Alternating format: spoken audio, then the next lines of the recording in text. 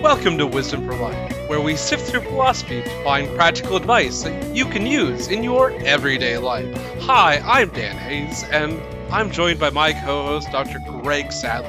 And today, we are continuing to talk about thought experiments, mostly drawn from philosophy and what we can learn from them. And so we're not looking at every single thought experiment possible. We're looking at the ones where there might be some sort of practical upshot or application.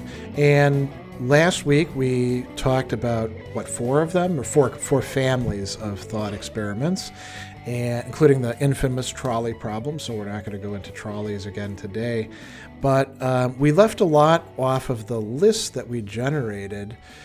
We didn't get to them last week. So we thought that we would do another week talking specifically about other thought experiments that either we thought were really interesting and had a lot of cool implications, or that other people had pointed out to us in social media that they wanted us to tackle. Yeah. So last week we went over the Ring of Gyges, the Ship of Theseus, and Roko's Basilisk. And if any of those wet your whistle, then definitely go back and check those out. Yeah, you want to go back to the last show and listen to that. And with the Roko's Basilisk, though, if you haven't heard of it before and you don't want to have worries about some super intelligent computer down the line making you do things and punishing you for not doing things in the present, then don't listen to that episode. Don't look it up, right? Right. This is a ignorance is bliss argument here, right? Or actually. Yeah. Actually, it's ignorance is better than bliss. It's like preventative. It's prophylactic. Ignorance in this case is not bliss. It's the opposite of misery. Right. So, yeah. So which one do you want to grab and tackle first of the thought experiments that we were going to play around with for this episode? I think let's start off with something a little bit more playful, and let's do the teletransportation paradox. Okay, yeah, this is one that comes up a lot in relation to Star Trek, right? Right. Because you have those transporters, and you know, when we watch the show, this never really occurred to me as a kid. You watch the show, and these people are being analyzed and deconstructed, and then a copy of them is being produced down on the planet or something like that. And you think, well, it's the same person, but is it really the same person? Right. So I guess the logic of the show is that they analyze you atom by atom and all the positions between all those atoms, and just basically dissolve you and then recreate you atom by atom perfectly at some other location. And I don't know about you, but that at least immediately gives me the feeling of I just died and a new me was born. You know, I never thought about it that way until somebody actually pointed it out to me. I think when I ran into some some philosophical example of this discussion, I always just, when I'd watch the show, I'd be like, well, yeah, the Kirk just, pops from place to place. I mean, in a way, saying, beam me up, Scotty, because there's, whoever is coming bearing down on you and they're going to shoot you. Maybe it's Klingons or, Gores and whoever. You're committing suicide by getting transported, right? In a sense. But there's a perfect identity between the previous you and the new you. The only thing that's not identical is it's not exactly the same bits, the same atoms. But it's the same basic stuff, right? And we talked about this a little bit with the Ship of Theseus beforehand. Exactly. Instead of piece by piece, we change things, which is kind of like we were talking about, as even in our own bodies, we piece by piece lose ourselves and they get replaced by new copies. And over time, that we're not ever the same person. That this is just kind of like a rapid it's all in one. Yeah, and so we can think about this by analogy to other cases where we reproduce things and we don't say it is the same thing, right? Mm-hmm. We say it's a copy of it. So if I'm being transported in this way, it is me in a sense. It's me derived, you could say, but it's not me in the sense of the original me. And I guess the question that we should ask is, well, if you maintain some sort of continuity of consciousness where like your conscious states are the same thing coming out of the other side of the replicator as they are when you're entering it, does it really matter? Does it, is this in the way of living extra, of having additional lives? I mean, we could think about it in terms of like games, right? Where you're playing a video game. And remember how like older games, you could only like save at certain points. And if you got killed, you had to go back to your, now they call it a spawn point. I don't remember what we called it back in the days of Atari. The beginning of the level. Exactly. Yeah. So you're almost always at the beginning of whatever level you are in if you're being replicated in that way. Right. And so once again, this comes back to a question of identity. Are you the actual physical bits of yourself, or are you something more? And if you look at people who talk about like substance dualism and or functionalist, if you think everything is just a physical, and there is no, like, for example, soul or something, then what are you? Is it just the patterns of your memories and the way that you interact with your memories? It's interesting with the substance dualist thing. So a substance dualist, we should say what that is, right? It's somebody who thinks that there's more than one kind of thing out there. We've got bodies, extended substance, and then we've got minds, and minds are not reducible to bodies, although they could be connected with them in the brain. Descartes would be a prime example of a substance dualist, and he kind of thought that the joint was the pineal gland, which got bounced around by the animal spirits almost like a joystick. Very implausible view on things, but he says it's quite difficult to explain the union of the soul and the body. But here's where it gets really interesting. So let's say we do have a replicator of this sort, or a transporter, or whatever we're going to call it. And we're going to put me on the other side of the universe, right? And we overcome all the problems that are associated with faster than light travel and all that sort of stuff, because we're doing a thought experiment. Yeah. So a substance dualist could say, well, if you replicate whatever it was that mind was connected to in a different place, that mind just kind of like zoop goes over there and latches onto it. And there's a really great set of sci-fi novels by Philip Jose Farmer, the Riverworld series, where exactly that thing happens. Everybody up to about like 2016 or something like that, everybody through history, they die, and then their soul, and I forget exactly what he called the souls. I think he called them their Ka, after like the Egyptian thing. These aliens called the ethicals, who are carrying out this massive experiment, they create a world. When you're doing sci-fi, you can do whatever you want, right? Mm-hmm. So they create a whole world, and there's a giant river that flows through it, and then they have these people reincarnated in these gigantic chambers, and then released into the world. And it gets even better, because every time that you die in that world, you are once again sort of reincarnated into another like 30-year-old version of your body. And you don't have any clothes, you don't have any stuff, but you're otherwise you're okay. So it's so there are a number of video games nowadays that have exactly that model. Oh, really? Yeah, like Rust is an example of. It's an open world. A lot of different people are all playing at the same time. You have persistence of whatever you build in that world, as well as the items that you acquire in that world, until you die, and then you get reborn again. But you're born naked, and you got to go back and like build everything up again. I mean, Minecraft is like that too. My kids got me into playing that. If you do something dumb like fall into lava or all that. Your stuff might still be there, although if it falls in lava, it's pretty much done.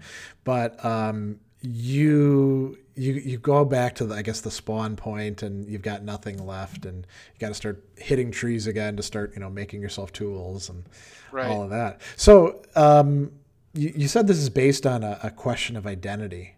Where do you stand on it? Let's say we took you and we did a Star Trek thing, and we just, I don't know, we sent you down the road to Chicago, and Mhm. you're there now. Is that still you in your view? So I guess for the most part, I hold a fairly functionalist view of things. Okay. At least of the mind. So like the mind states are equivalent with mind states. Um, and so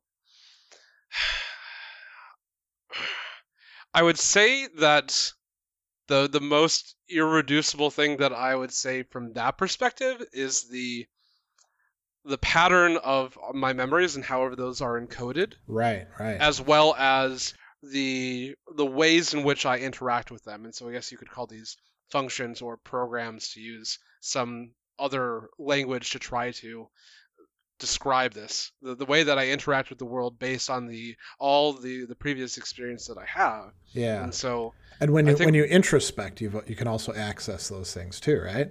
right. And so I'd still have all those memories there. And so I guess it would be the the storage plus the program. And so as long as those things are maintained, then Yeah. I would say that identity is equivalent. I don't know if it would be the same, but it would be equivalent. Yeah, I mean, I have kind of a pragmatic view where I'm like, it doesn't really seem like that big of a problem to me. Hmm. So long as I still have consciousness of myself when I get out and more or less the same stuff is there, I don't even need it to be like total identity. I'm cool with it. You know, like if I maybe lost a memory or something, I'm probably not going to miss it that much. You know, I mean, or if like, let's say a fingernail fell off or something. Now, if I get transported, and remember that movie, the Fly, with Hmm. Jeff Goldblum. Now, if like a fly was in there and I happen to have like a fly head, okay, now we've got a problem. But Right. I would still say it's still me.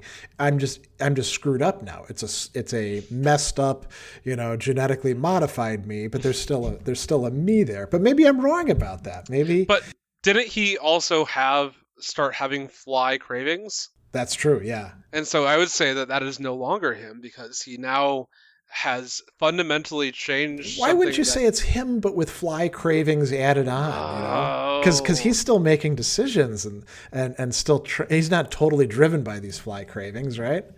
But we have so many cravings of ourselves, or like just our animal cravings. It'd be really interesting to see Yeah. what a human mind would be de- devoid of our body. This And this so would we really don't no longer.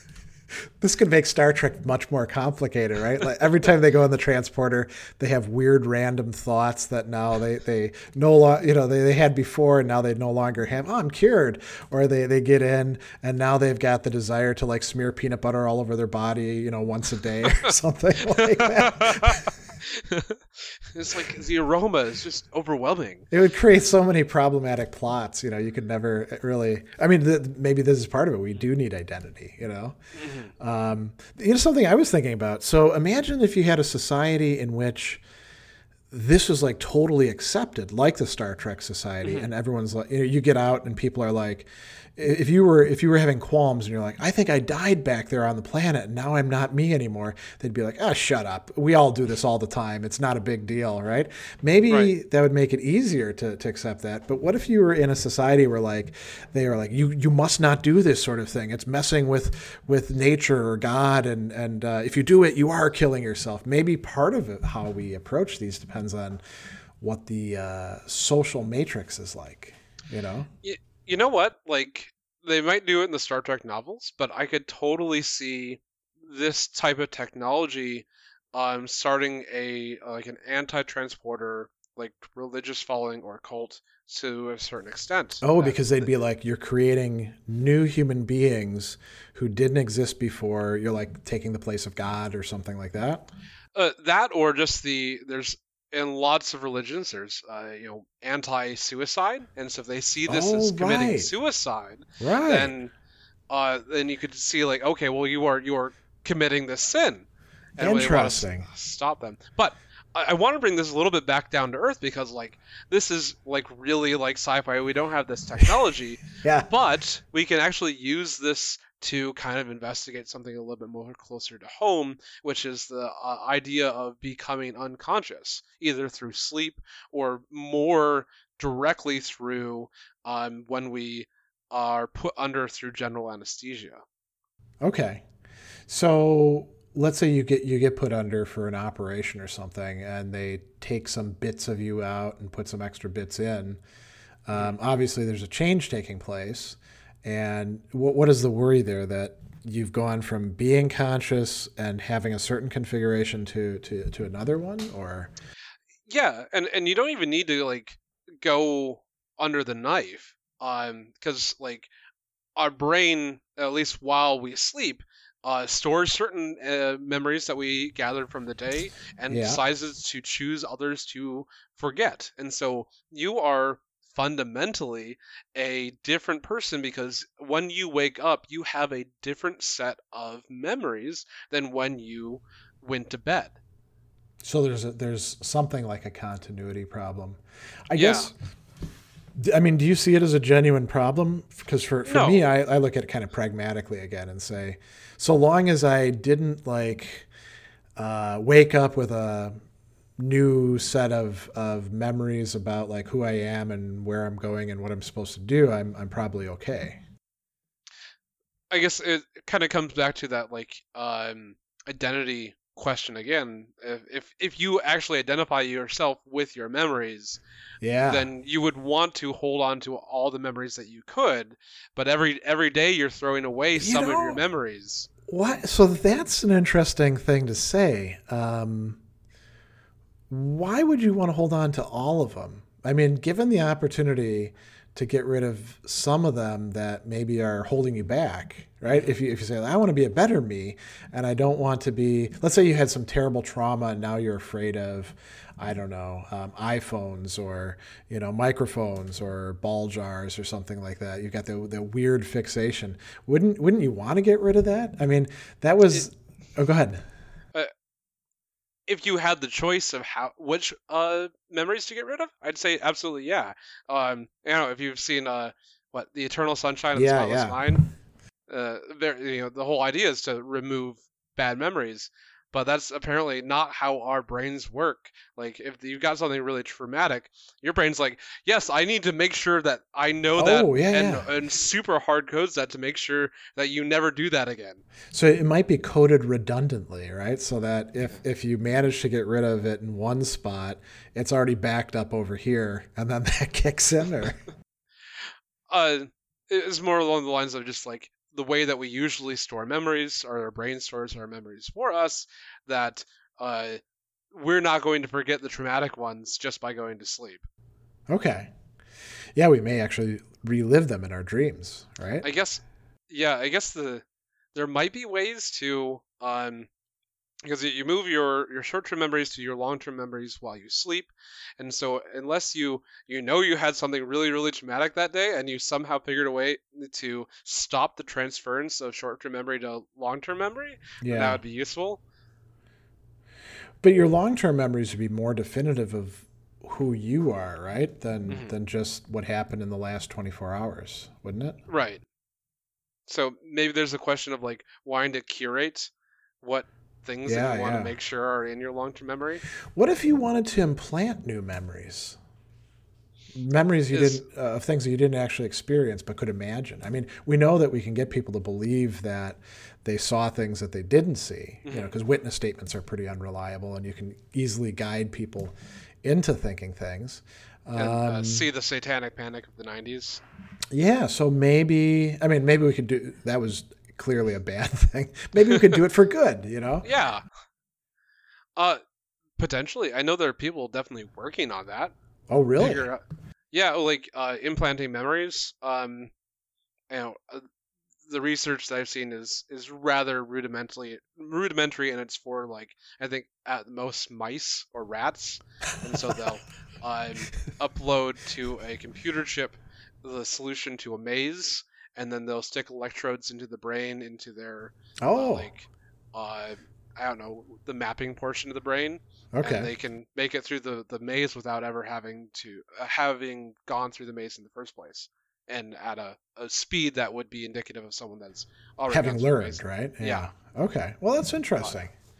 So this is actually a good, I think, jumping off point to talk about another thought experiment that I mean, there's a couple we could do. That we could talk about the Flying Man, which is also about consciousness, but I think the Chinese Room one would be interesting to hit on because we're talking about the possibilities of AI, right? Hmm.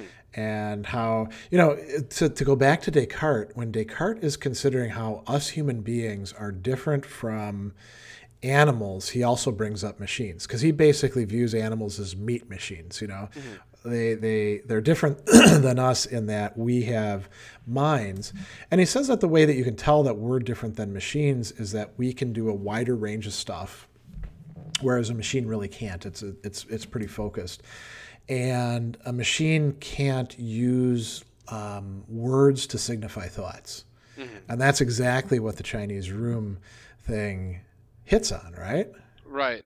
And I don't know if we want to bring in like GPT-2 or is it GPT-3 now, which is What is we'll that? get to that. So that's the one of the new um, AI models for writing text that is incredibly human-like. There was Oh, actually a interesting. piece in the Guardian a couple days ago, and it says this article was written by a machine. Oh, I Uh, think, yeah, there was something that was written about that a while back, right? As yeah, I think well? we actually spoke about that a while back. Okay.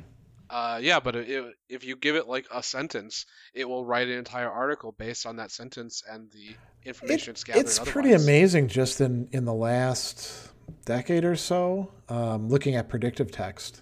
It Mhm. used to be terrible, just Oh, just just wretched. abysmally awful. Yeah, and sometimes it still gets a lot of things wrong. I mean, I saw a joke the other day where somebody is like, "Autocorrect, I am never going to be using the word ducking," um, in Right. texting somebody, or if I am, you just I'll let you know.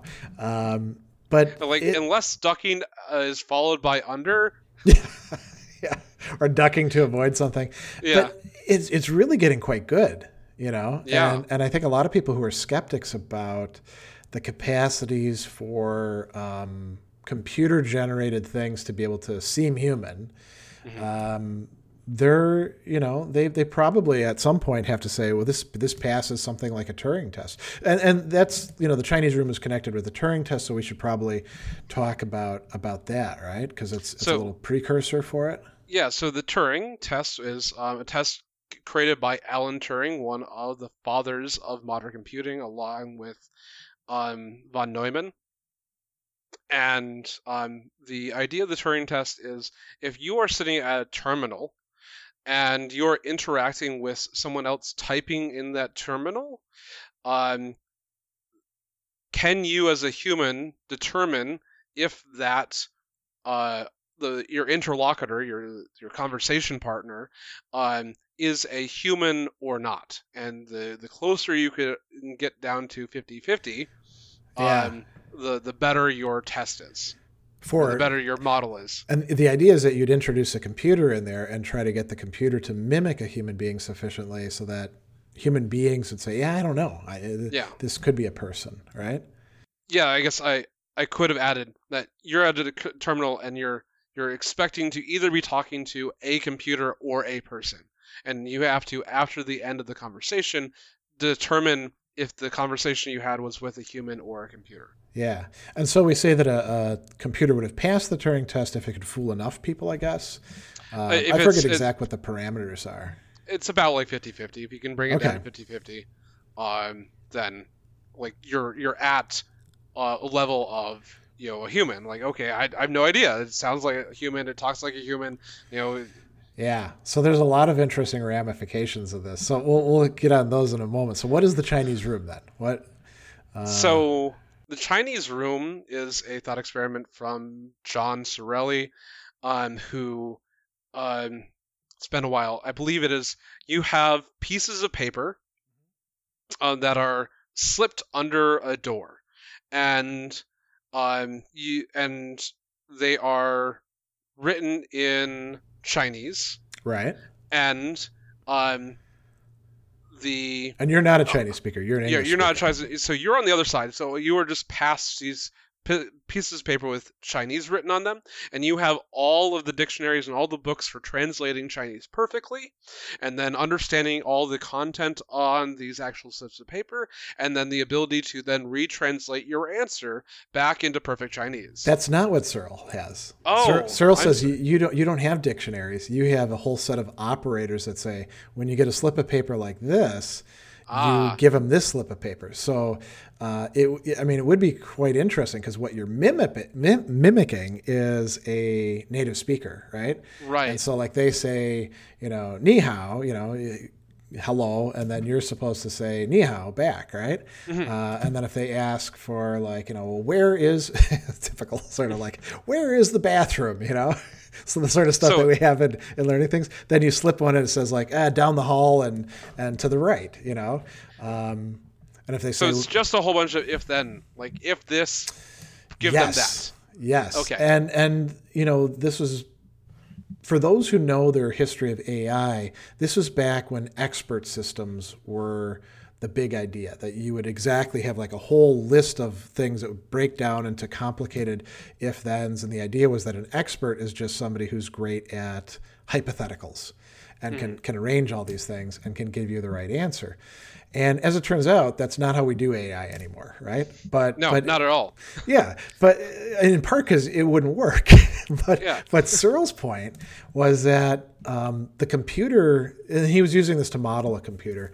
He was saying, listen, the computer doesn't have any consciousness of anything. It's just spitting stuff back out to you that you've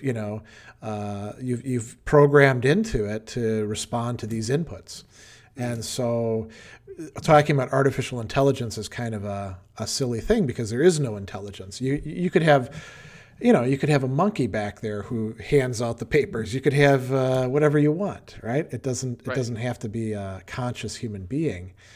And so I don't know. Do you see any value to this one in terms of our everyday life? Basically the idea of like an AI. What makes an AI conscious? Like, what's the difference between just responding in the correct order and actually, I guess, being a conscious agent that you're interacting with? And so I guess when you get to the point of consciousness, then you have to start thinking about, okay, what do we owe this consciousness? See, Searle thinks you're never going to have a conscious computer. Mm-hmm. He's using this to say, all you've got are operations that are happening. And even with the Turing test, going back to that, I mean, what if you have a really stupid human being who responds in weird ways that are kind of idiosyncratic? You might actually think they're a computer. You'd be like, this person doesn't seem to be a conscious human being, Yeah, and like 2 years ago, I believe someone made a AI for a Turing test that pretended to be like a 7-year-old boy. Oh. And so because it's easier to model what you would expect a 7-year-old boy to say and say like, I don't know, or that's stupid, adult, or whatever. Right? Yeah. And that one tricked a whole bunch of people. That got, I think, better than 50%. It was like, yeah, that sounds exactly like a 7-year-old kid. You could also do like petulant teenager, right? That sucks. Not interested. Talk to the hand. Over and over again. So there's a lot of interesting, ramifications to this. I mean, we live in a world, so we're talking about predictive text. One of the things that we've talked about it on the show a long time ago was the ELIZA program, which was one of the very early DOS-based programs, and it was supposed to imitate a psychotherapist. It would basically take what you said back to you and say, that's very interesting that you blah, blah, blah, blah, blah. How do you feel about that? And it would interject a few things. And, if you interacted with it for more than a few minutes, you'd probably figure out that it's a computer. But as they become more and more sophisticated, couldn't we have AIs that are so good at imitating human beings that we get tricked into thinking that we're dealing with an actual person? Like maybe we have feelings towards them or form attachments or... That's the basis of the movie Her, getting attached to an AI. I don't know if I saw that one. Tell us about that one. It's a very advanced AI, which is portrayed as conscious in the film, and the main character eventually falls in love with this AI, and it doesn't have a body, and so it's just like a voice in a that's being projected through a small like cell phone esque device that has a camera on it. Interesting. And it's a very like slow paced kind of melodrama sci-fi film. Just thinking about what are relationships between humans and AIs, what would that Yeah. be like? This is going to become much bigger issue, I think, in the coming decades. But in the reality of it, there's a thing from Google, I believe it's called Google Duplex, which will book appointments for you. And so Right. And so that is exactly the Chinese room, because I don't believe that is to the point where it's conscious. But it has enough information and it has the voice synthesis to the point where it will call up and ask to make an appointment for a haircut or a table reservation at a restaurant, and it fools the vast majority of people that are taking the phone call from it. But Wow. because the use case is so narrow, it has the ability to deal with like that narrow use case of expected responses. So we should probably expect that there's going to be a lot of similar narrow fields in which AI can start taking a lot of things over, right? Right. And so, for one that is very narrow, that is being totally taken over, I think we talked about this at one point before as well, was lawyers and doing document review as well as law review in preparation for cases. And that used to be very intensive and human work, and now we just have AIs that scrub through giant databases and pull out all the relevant cases. I mean, similar things are happening with radiology too. Mm-hmm. I mean, you could still say, well, it's not going to like put all the humans out of work, because you still need a human to kind of oversee and make sure. But it's interesting when you're letting the computer do more of the work, you start to kind of lose a bit of your edge when it comes to how you would do it yourself, right?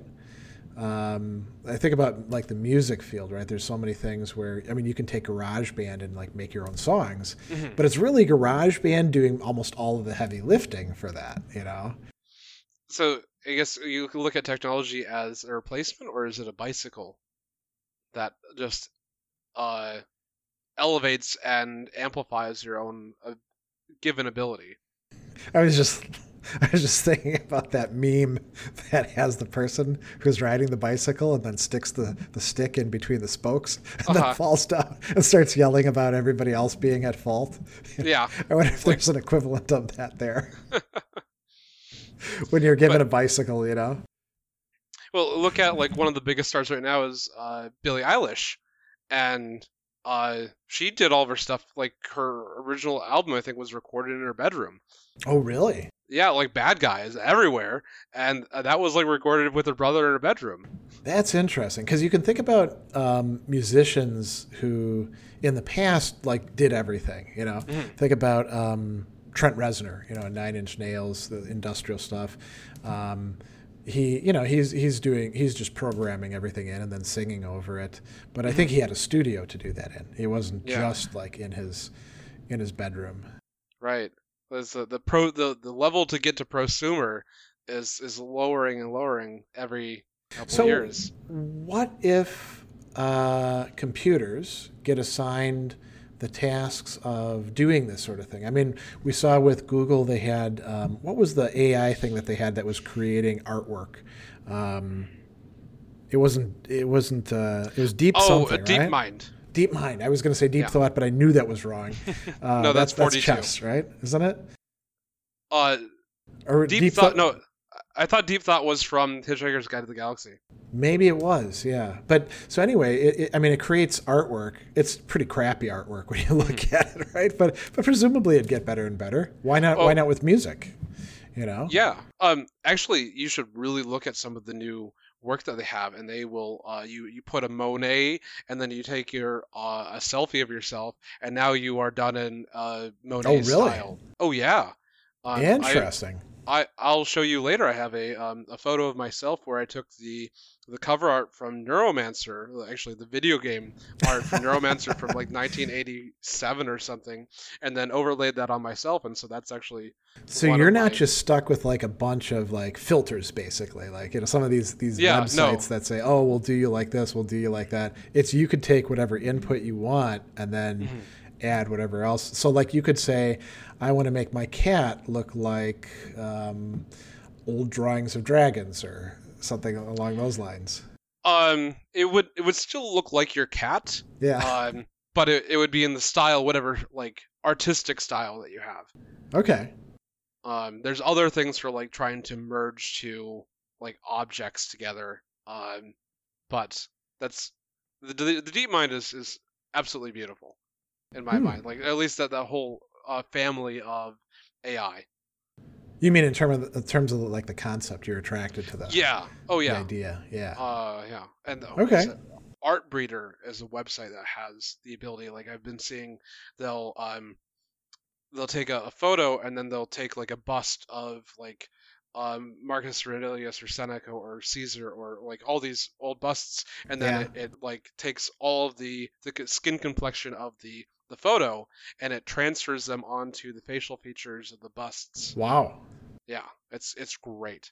So And like we're even way hair. we're way beyond just like language, right? And past slipping little things under the door and then shooting other, things out from under the door. The inputs and outputs could be really anything within our sensual range Yeah. or Do you our know if linguistic range. Sorelli is still around? Searle, yeah, Sorry, Searle. yeah, he's old. Yeah. I would love to see what his new Chinese room is. Well, I think he reprised the idea a couple times at different points, but I mean, this would be something good to hit on very, very quickly and then move on to the next thought experiment. So I mentioned that expert systems, that's not how people think about AI anymore. How has AI changed so that it wouldn't be like, slipping things under the door? It's no longer the linear kind of inputs like that. Hmm. Uh, I that mean, that's neural what we call. networks, right? Yeah, that's what we start calling general AI because even neural networks are usually narrow use cases, and so you Okay. have narrow inputs and outputs.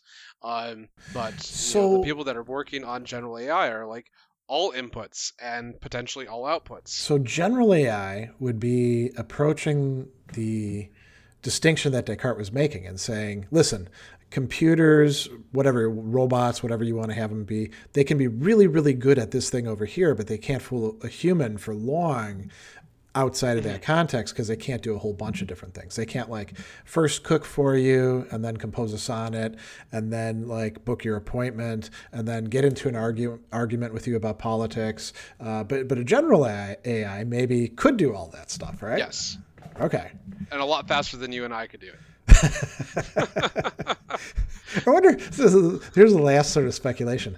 I wonder if there'd be some things. Let's say a general AI is created like that, and it can process way faster than we humans, and we make it very intelligent.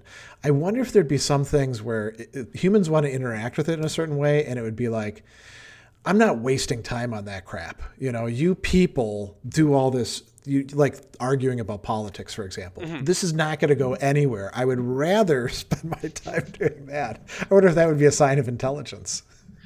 I don't know. It's- Prioritizing, right? yeah, That's Then I have to practical realize- reasoning. yeah. But then I'm like, okay, but now I have to deal with them. So how do I deal with them? Yeah. How do I keep them from turning me off? Yeah. You know. Um. What, So what I do you think want to talk? Yeah. What experiment do you want to talk about next? yeah, let's go a little bit more real and let's talk about the veil of ignorance. Okay. So, coming from John Rawls's classic work, A Theory of Justice, he proposes to us that we should imagine that we're going to create a new society and we're going to create rules, sort of, top level rules for how things are set up and structured, who gets to be in charge, who gets access to what. And he says, whatever you are right now, imagine yourself behind a veil of ignorance. You have zero idea about any of your characteristics. So you don't know whether you're going to be tall or short, thin or fat. young or old, all these sort of bodily characteristics. You also, if race matters in your society, you won't know what race you're going to be identified with. You won't know what gender you are. You won't know what neighborhood you're born into. And we know that here in America, it really does actually matter. There's like a whole project that maps out people's likely outcomes depending on, what zip code they're in, which is quite understandable. So all of that stuff. And he goes even further. He says, you don't know whether you're going to be religious or not and what religion it would be. You don't even know what your desires will be. You don't know whether you're going to like chocolate. You don't know whether you're going to be into, stuff that other people aren't, like, maybe being into comic books when comic books are frowned upon. You have no clue. And then here's the thought experiment. Well, okay, how would you set up society then? What would you do? And I've actually used this a lot of times with my students. Rawls says that, as rational people, we would try to minimize the danger of winding up in a bad position. Mm-hmm.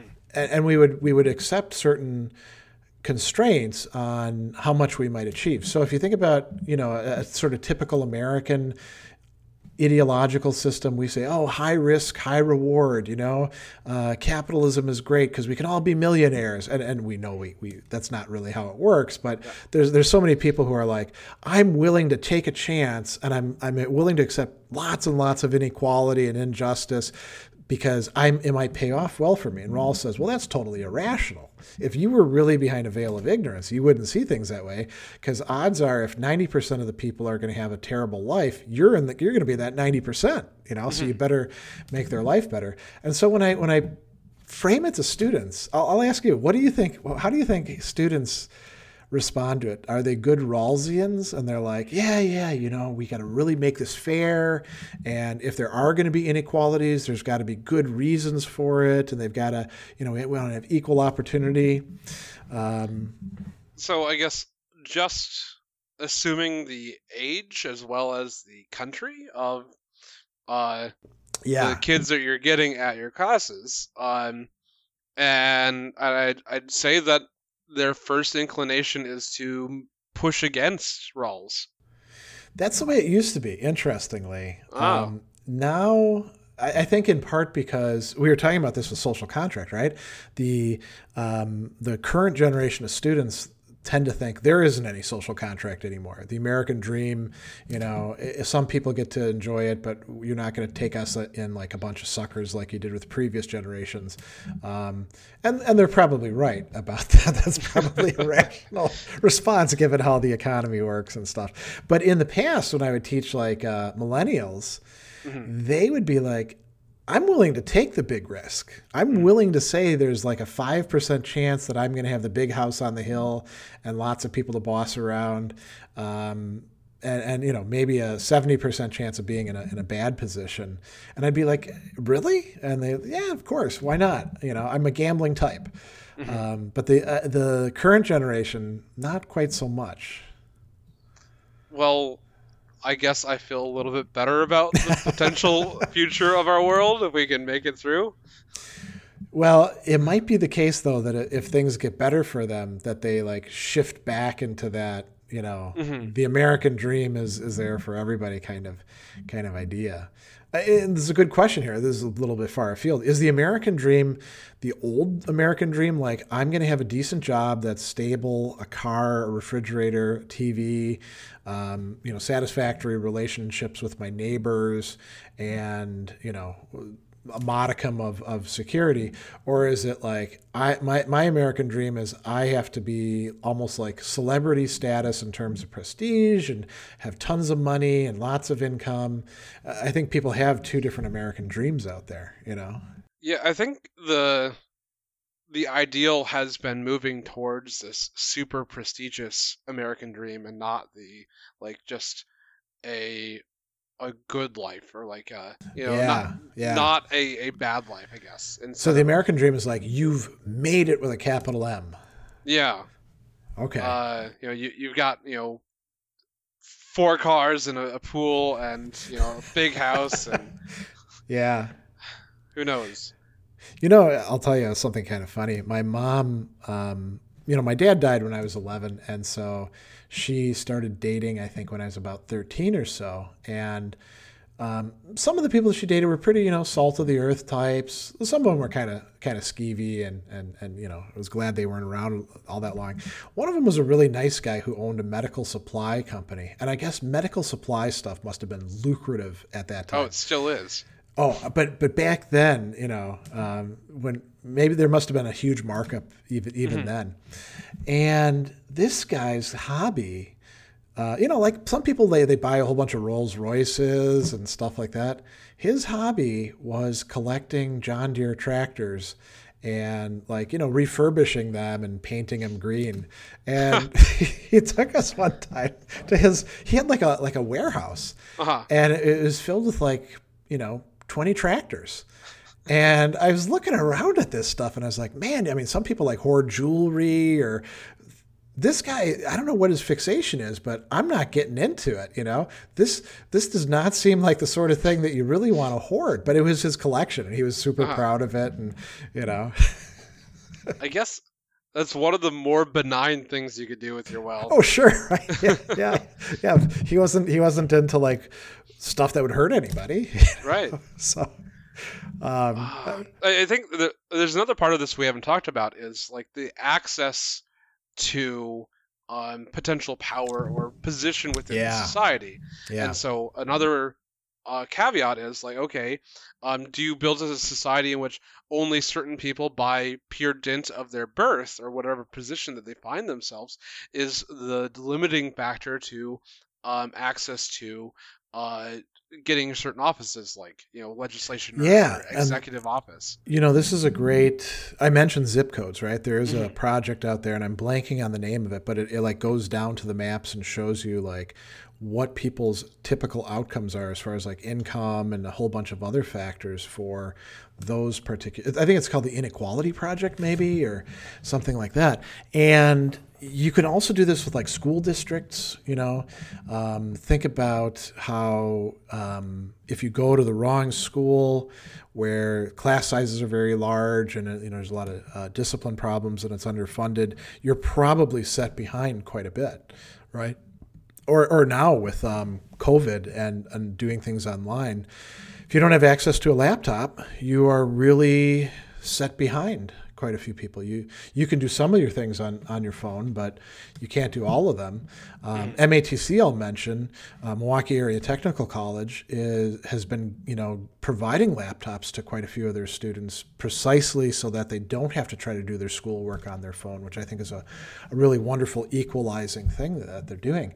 So when we talk about access to opportunity, we often, equal opportunity, people talk about formal equality of opportunity where everybody can apply for the job.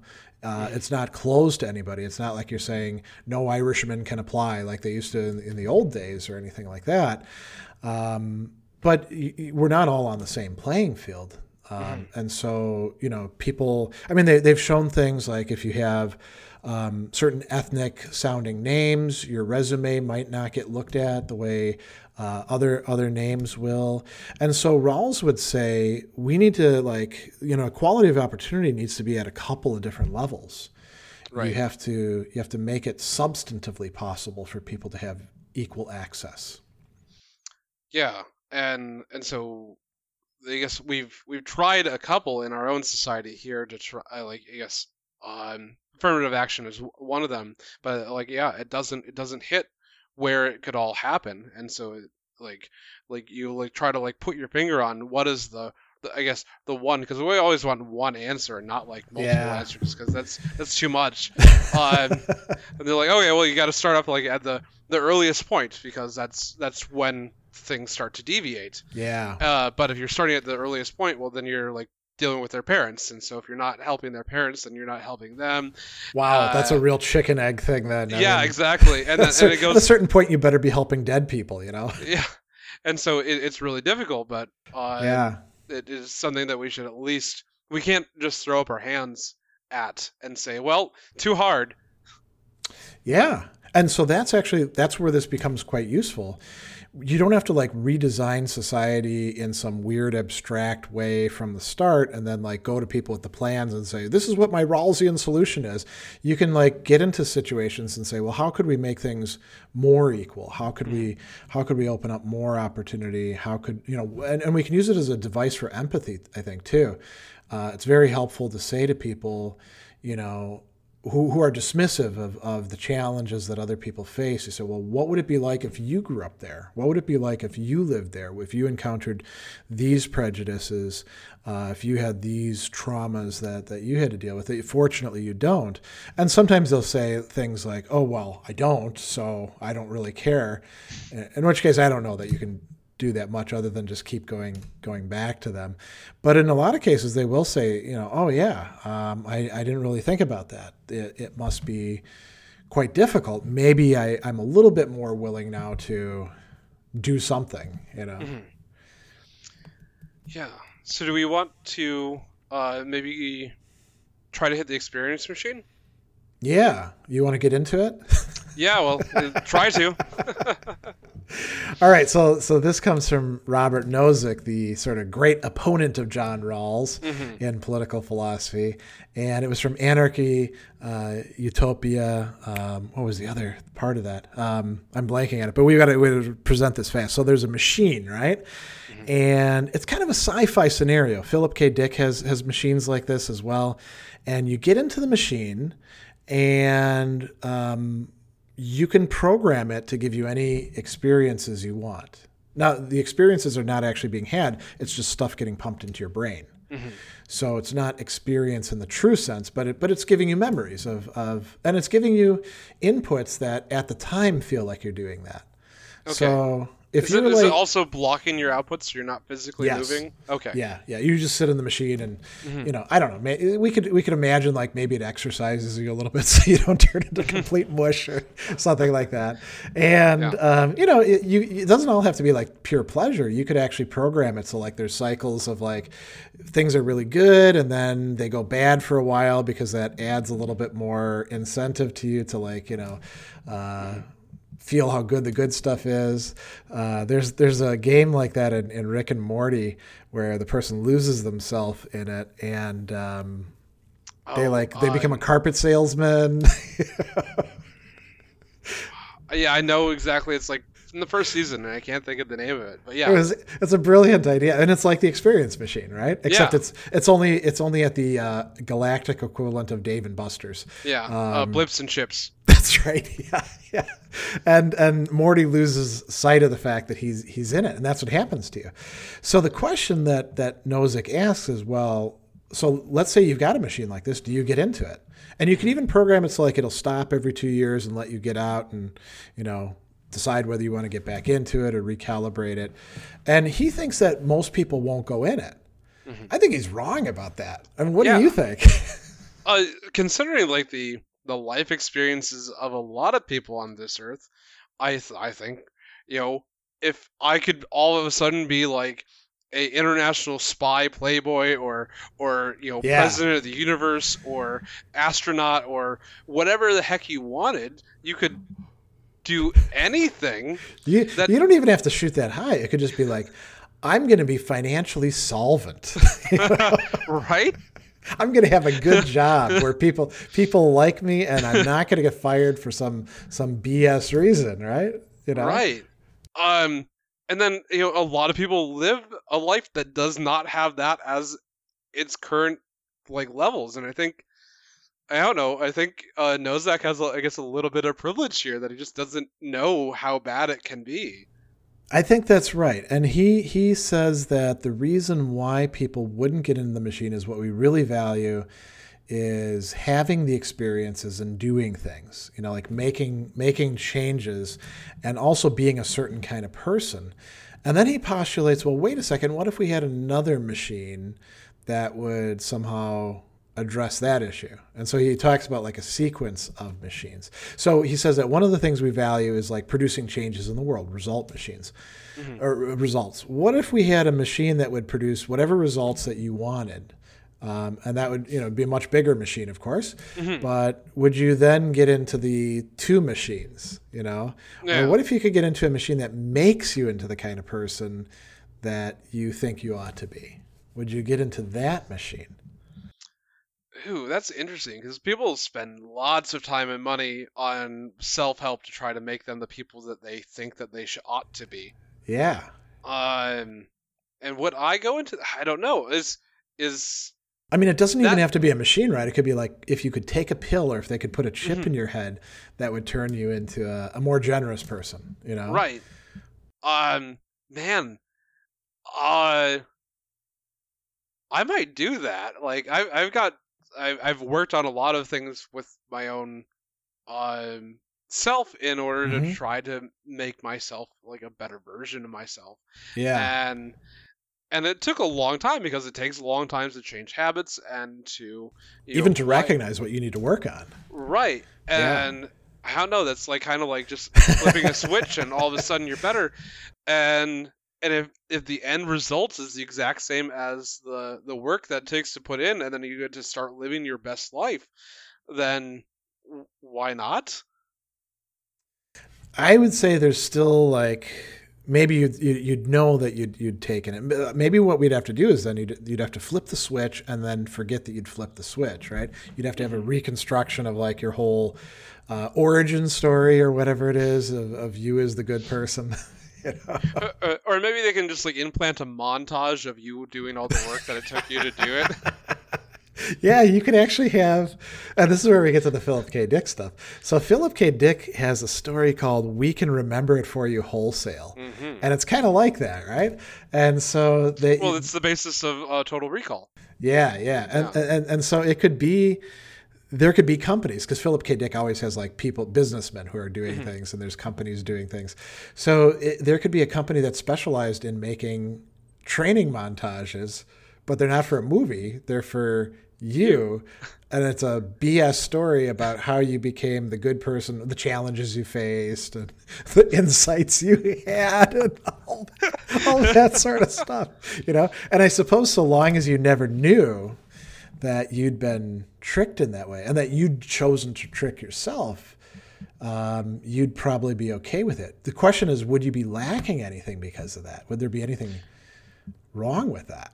And we can think about this from maybe the Matrix point of view. Like, I know Kung Fu, and where they just download skills into you. Yeah. And they don't, I guess, who knows how it would actually react to all of a sudden just having knowledge that you didn't have a minute ago or a second ago. Like if you walked into a place and suddenly you could speak a different language and recognize people saying those things, right? Right. Yeah. But Like, now we're talking not just in terms of like skills, but like moral capacities. yeah. I think we kind of feel like those have to be in some respect earned, don't we?